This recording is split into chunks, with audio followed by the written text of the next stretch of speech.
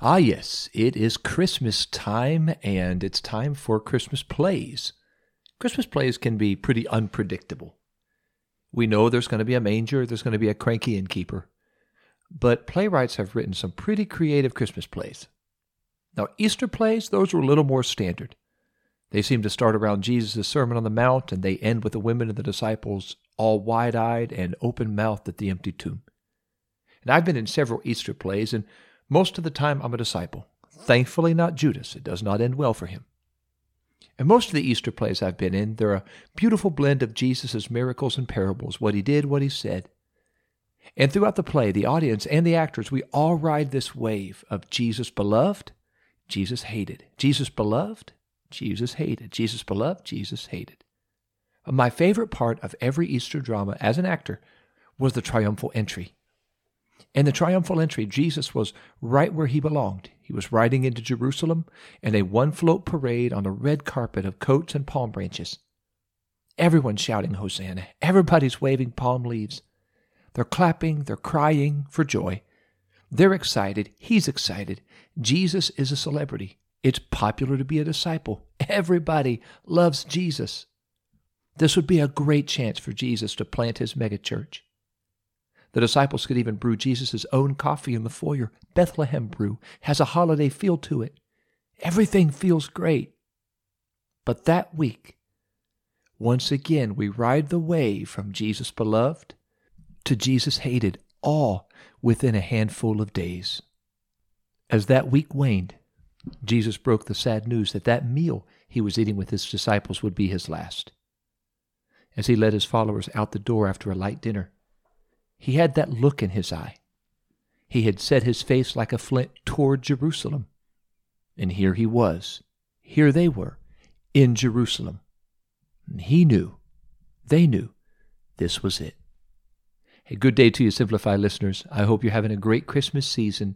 You're listening to L.J. Harry, and you're listening to A Miracle in the Garden on Simplify.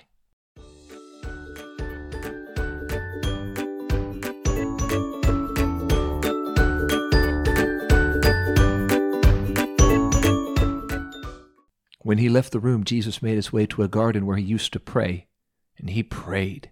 He prayed so hard his sweat, like great drops of blood, soaked the ground.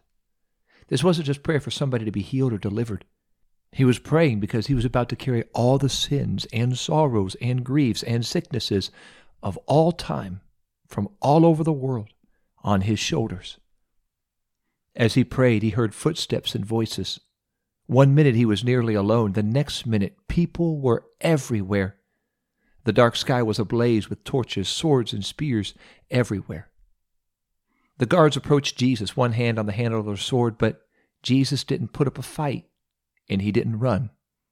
Well, that's strange. We thought this Jesus was a revolutionary. That's what we were told. Why didn't he fight? Why didn't his followers fight? Soon a familiar face came to the forefront.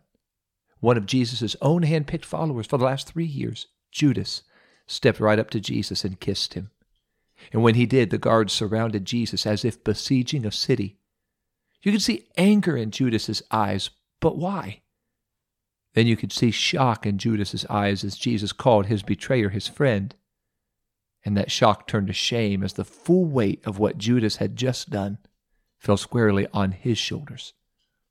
The next few minutes were chaos. Swords, spears, shouts, torches, guards, men running, men yelling.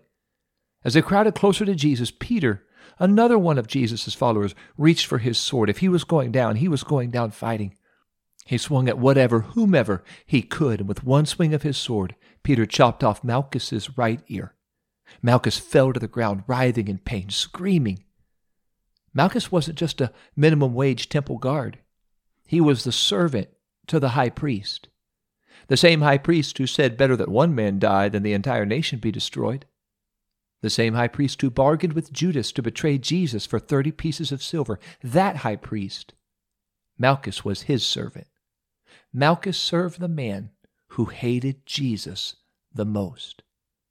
And while Malchus held the side of his head as blood soaked his hand, Jesus looked at Malchus with mercy. In the middle of a high-profile arrest that would forever change the history of humanity, Jesus took time and touched the servant of the high priest and healed his ear. Jesus reached into dirt, picked up Malchus's severed ear, dusted it off, and reattached it to the side of his head. 1 minute Malchus's right ear was missing. The next minute it was healed, and he was whole.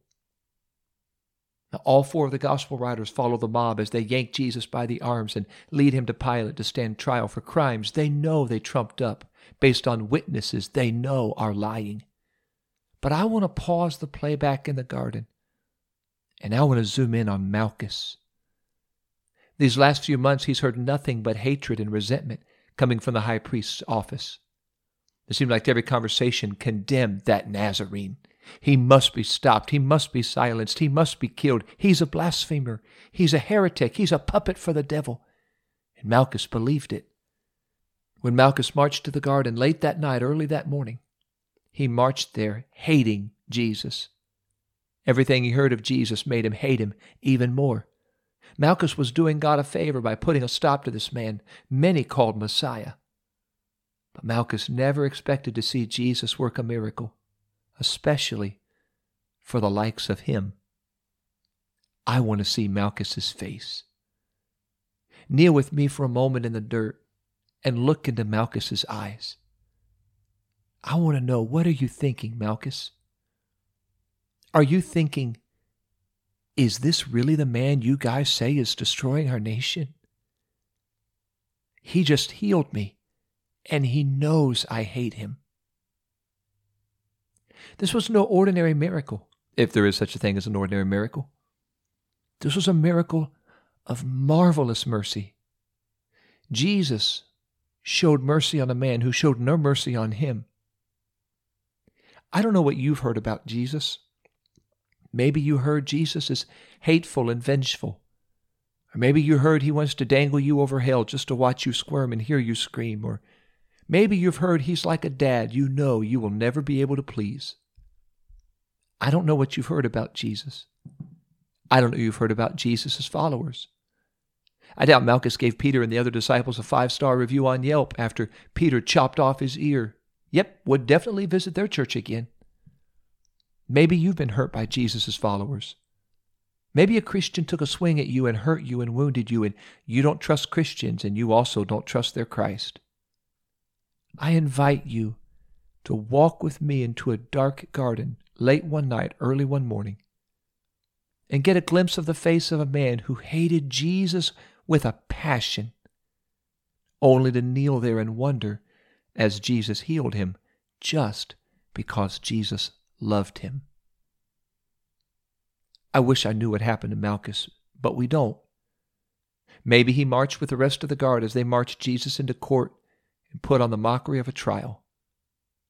Or maybe he stayed in the garden for a few moments after the mob had marched away, and he wondered, why would a man show so much mercy when I didn't deserve any of it?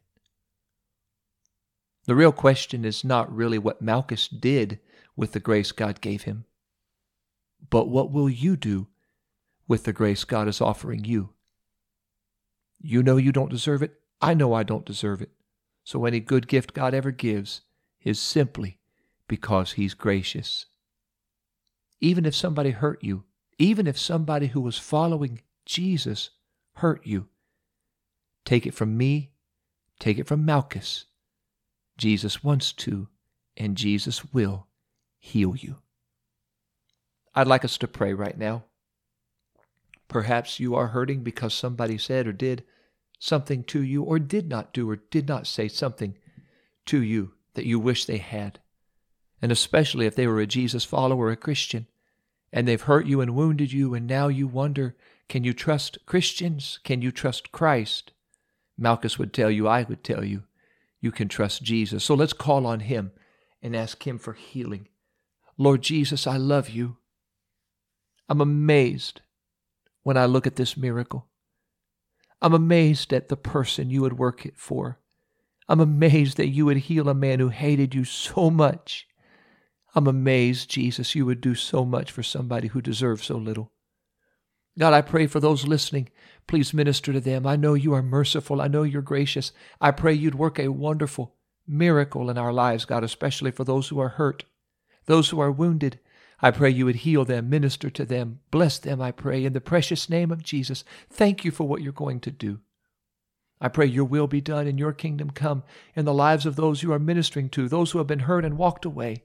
God, reach out to them, heal them, and bring them back to you, I pray.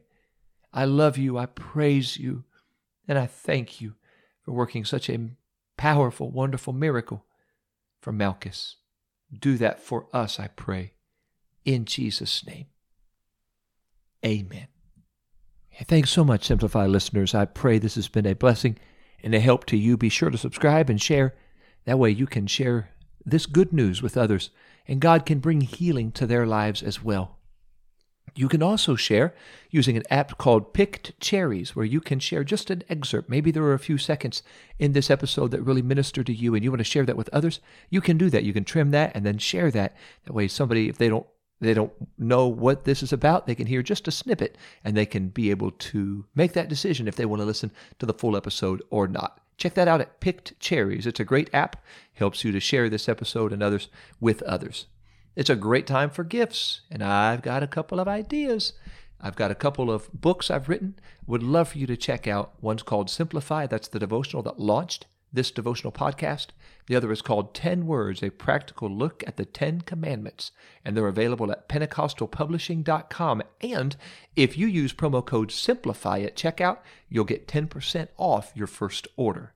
So use promo code SIMPLIFY, 10% off your entire order. Head on over to pentecostalpublishing.com. You can also pick up those books at Amazon for Kindle, or if you're here in our Knox County, Mount Vernon, Ohio area, you can stop by our charming bookstore, Paragraphs, at the corner of South Main and East Ohio. You can pick up signed copies of Simplify and 10 Words. Next week, I want to share with you a devotion called A Miracle in a Manger. And spoiler alert, hint, hint, it is all about Christmas. I'm looking forward to sharing that with you next week, and always look forward to walking closer with our Jesus as we walk through Simplify.